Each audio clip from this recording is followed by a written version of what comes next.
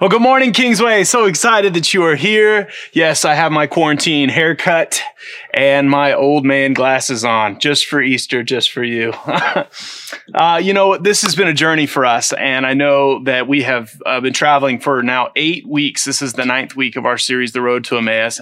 And whether you've been on this journey with us the whole time or whether just stepping in today for the first time, I think today is going to be something that will bring hope to you. And that is my desire. If you hear nothing else I say today, if you tune out, if you are sitting in your pajamas or if you're in your Sunday best on the couch, I hope that today you receive some hope.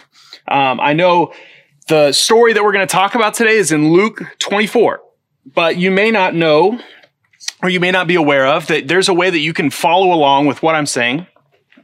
That's not just going to be on the screen, but it's at our website, kingswaymo.org, and you can go to the actual sermon notes, and right there you can follow along with all my points. It'll be right there with you. I encourage you to use that tool if it's not, and probably we'll put it in the chat right now. If you want to see that, we'll probably put a link in the chat right now so you can link straight to that. I'm so glad that you are joining us, and I know this is a little different experience for you on Easter, but like I said before, I think the church is definitely not in the same physical space, but on a day like today, I hope we are one spirit. I truly hope we are on one spirit. And that one spirit, one unity, one body that comes from one specific person and the event that really spurred this faith, this belief, this unity, and it comes from our celebration. We're going to be in Luke 24, like I said, and I want to just set the tone for where we're going.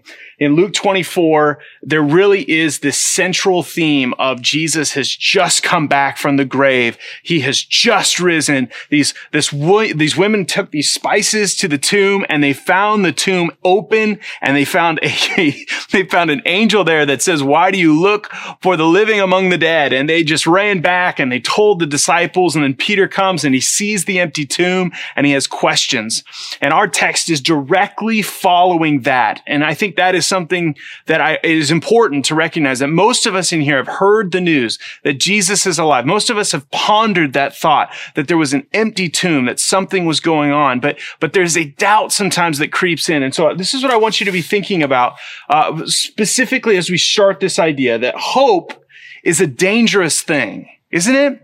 Hope is a dangerous thing. Maybe you have heard this year after year on Easter, that there is this hope in Christ, that the tomb is empty, that he is alive, and you've put your hope in that, but there just seems to be some things that maybe haven't worked out, that maybe haven't been perfect. And I know even the world today that we're in sometimes gives us pause. And I want you to find yourself in what we're going to talk about today. In the story we're talking about today, I want you to see yourself, find yourself, because everything that we have talked about, everything Jesus has done in his ministry at this point in the text is also a part of our story of learning who Jesus is, learning what he's taught us, learning what he's told us about the future and the kingdom that he's promising.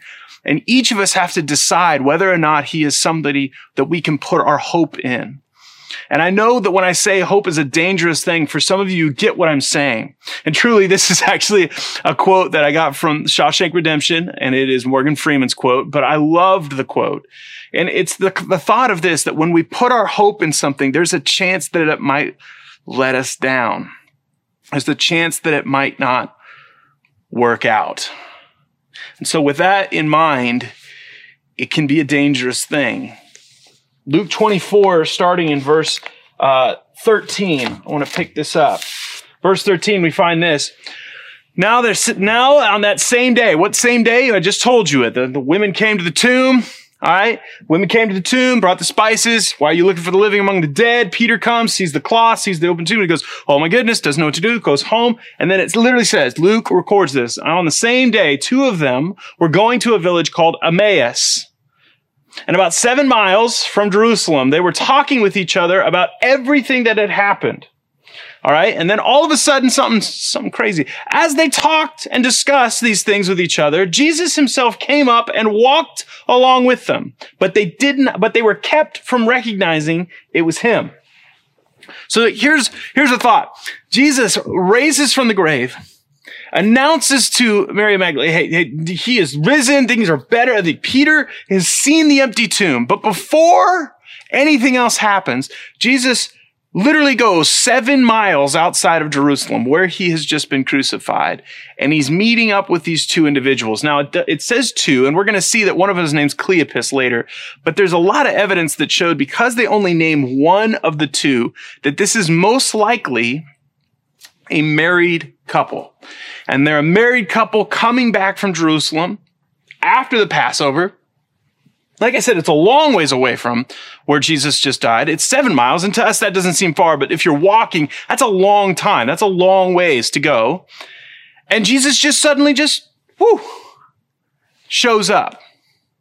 He shows up. And one of the things I want you to realize is this, is Jesus takes hope on the road. Jesus takes hope on the road. Now, why would he do this?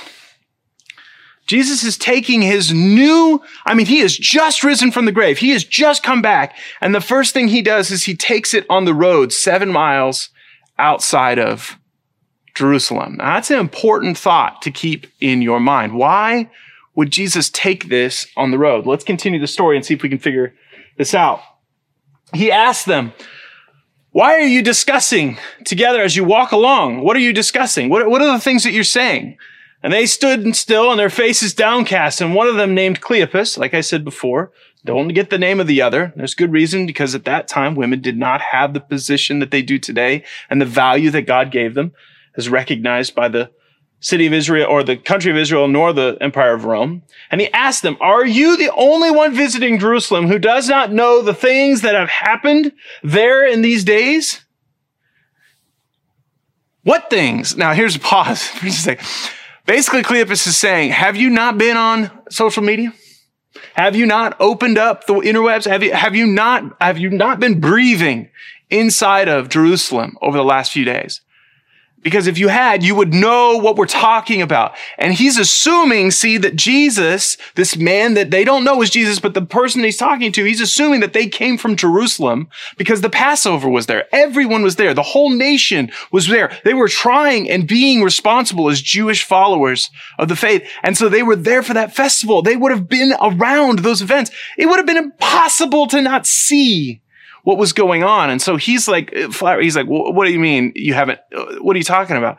But Jesus, of course, is asking these questions. He's not to play dumb, not to just be ignorant, but to see what they have gotten out of it, to have them speak it out to him, to have them explain it. So this is what he says. About Jesus of Nazareth, they replied, he was a prophet, powerful in the word and deed before God and the people. And the chief priests and our rulers handed him over to be sentenced to death, and they crucified him.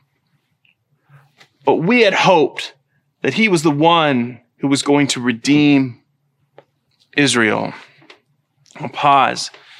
Jesus has got the answer. Oh man, I can't imagine if Jesus was unbeknownst to me next to me, and he's he wants me to explain the last few days.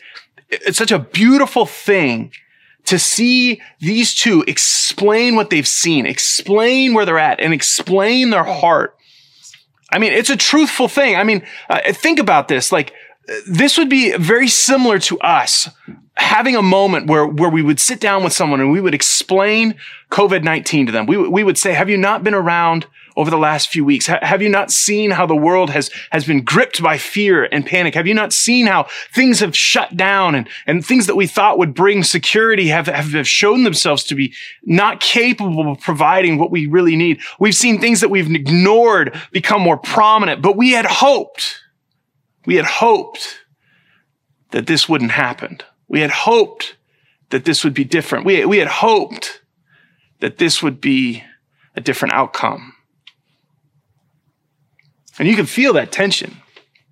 You can feel that tension. They had a hope that Jesus was going to provide Israel its freedom.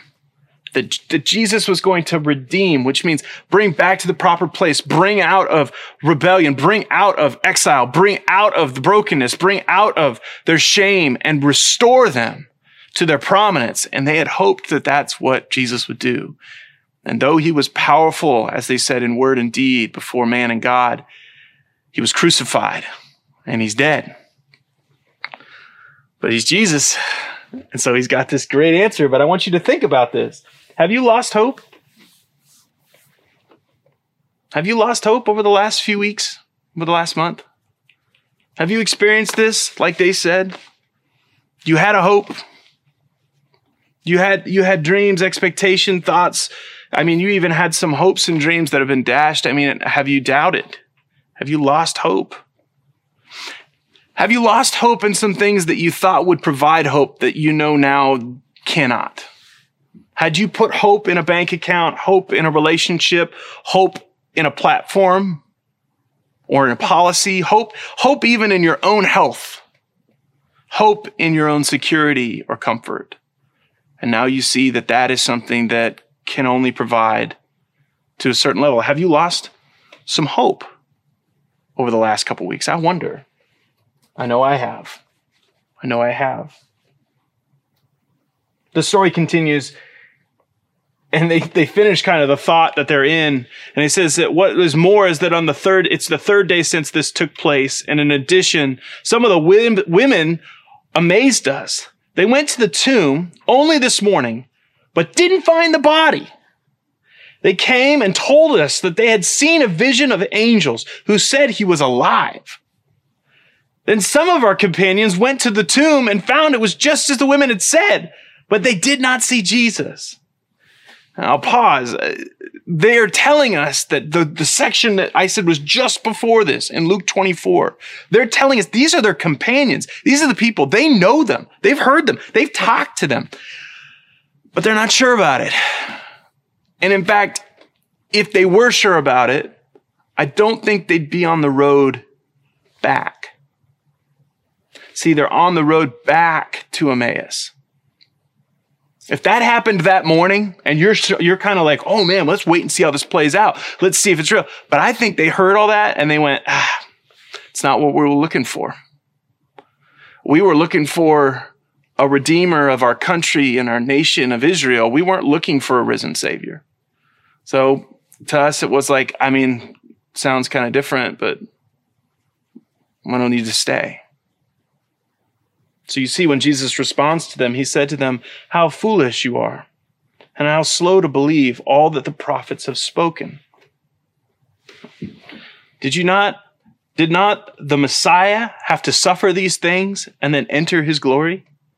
And beginning with Moses and the prophets, he explained to them what was said in all the scriptures concerning himself. He sits down and he gives them amazing Bible study. As they're walking along the road, he's like laying it all out.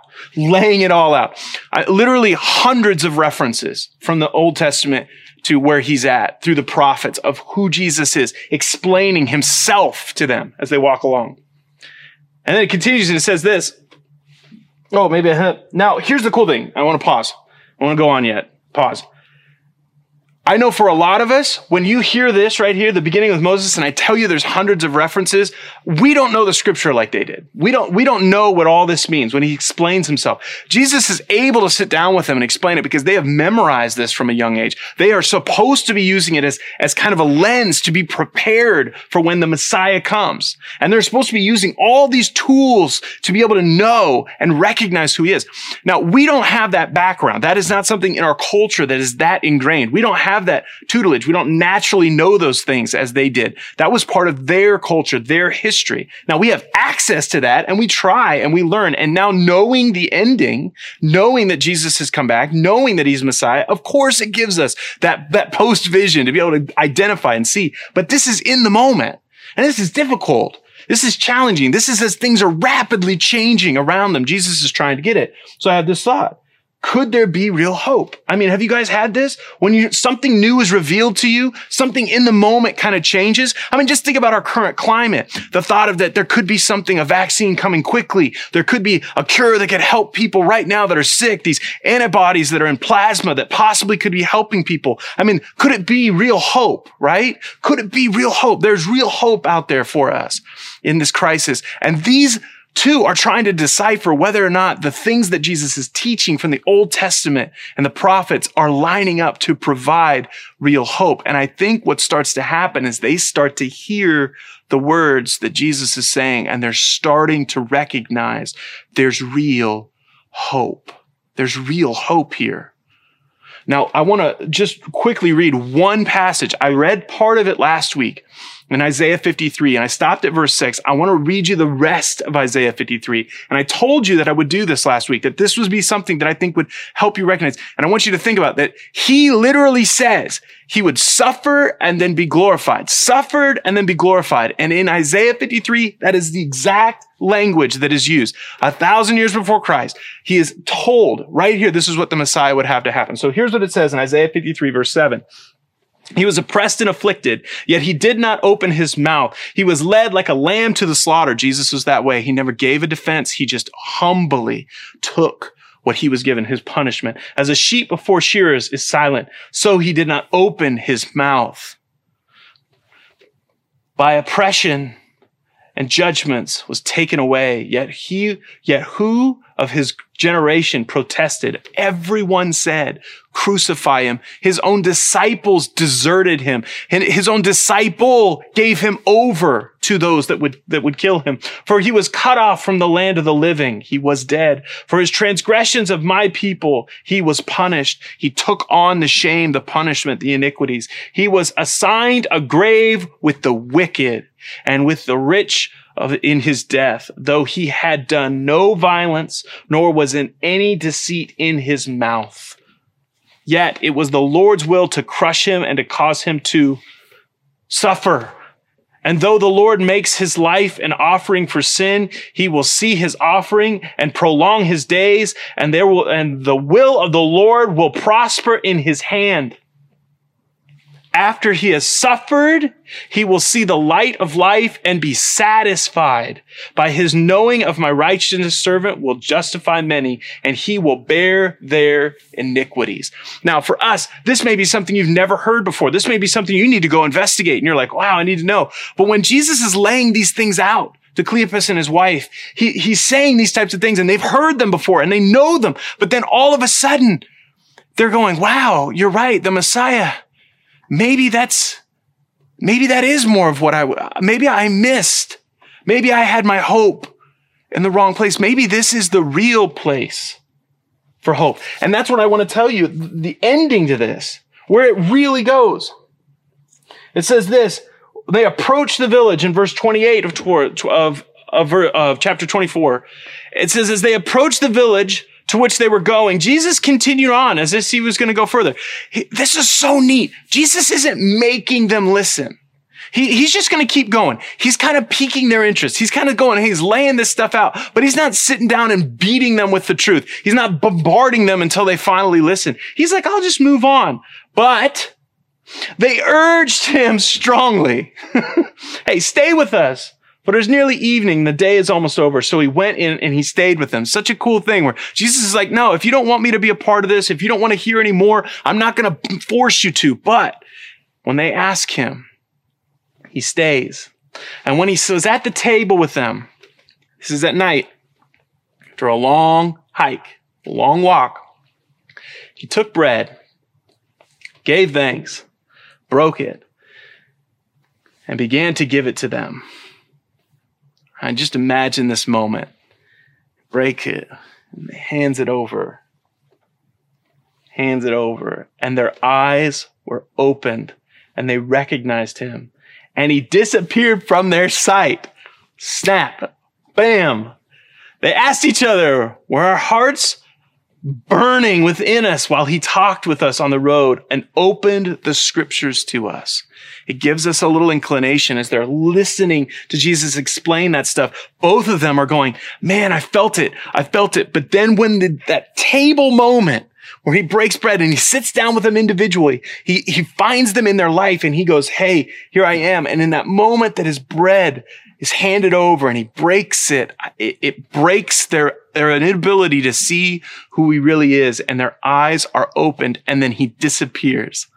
It's like one of those moments where it's like, yeah, I've been with you this whole time. I was right here. finding real hope. Finding real hope. Don't we all want one of those moments?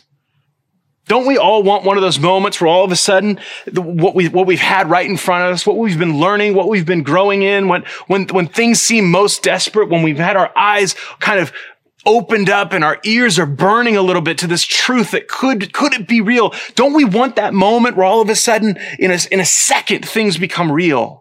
The perspective is whole and what was right in front of us, we see it for what it really is. Man, I want that moment. I want that moment. Now their reaction tells us that they felt like they found it. I mean, Cleopas and his wife immediately, it says in verse 33, they got up and they returned at once to Jerusalem. Right? They just got here. It's a long walk, 7 miles, and they're like, we're going back. And they found the 11 and those that were assembled together. And they're saying, it is true. It is true. Not what you've heard, not what you've been told, not what you've somewhat seen off of it is true. The Lord has risen and he has appeared to Simon.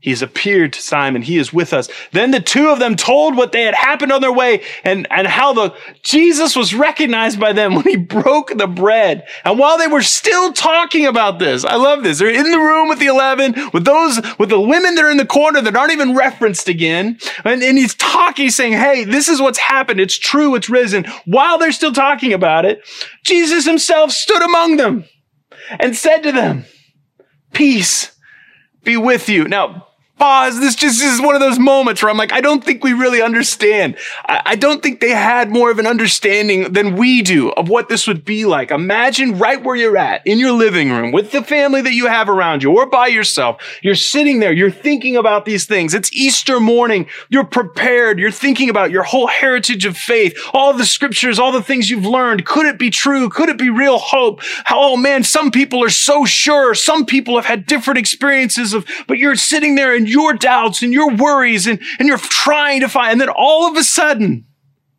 Jesus is just there. And he's just standing there with them. Think about the first person that sees him. They just look over and they're like, oh, hey, I have something to discuss. Like the whole room turns. And they're all like, I'm sure, what's our natural response? Like it's taking steps back. And Jesus is like, hey, peace be with you. Peace be with you. Peace be with you. Now, why is that important? This statement right now is, I'm not mad at you. I know you betrayed me. I know you ran away. I know that you didn't protect me. Hold up your end of the bargain. Follow through as my disciples. I know you've had doubts. I know it's been 3 days, but peace be with you. Guys, the truth is hope can be lost, but hope can also be found. And I hope over the next few minutes, if you hear nothing else I say, you hear these final few statements that I want to tell you, because I know this. Hope can be lost, but it also can be found. And some of you, listen, you've walked away. Hope has been fleeting and far from you, and you have not felt it in a long time. And you absolutely believe that it's too dangerous to believe again. Because hope is dangerous, isn't it? Hope is a dangerous thing. That's the quote I told you at the beginning. Hope is a dangerous thing.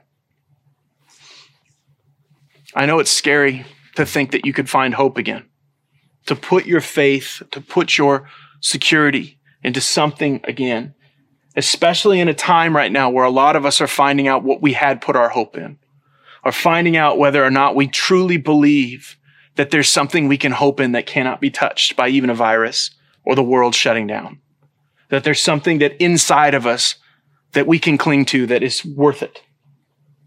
Well, the truth is, this hope that we're talking about, it can either save your life and bring fullness to it, or it can lead to lonely, dirty roads and forgotten places.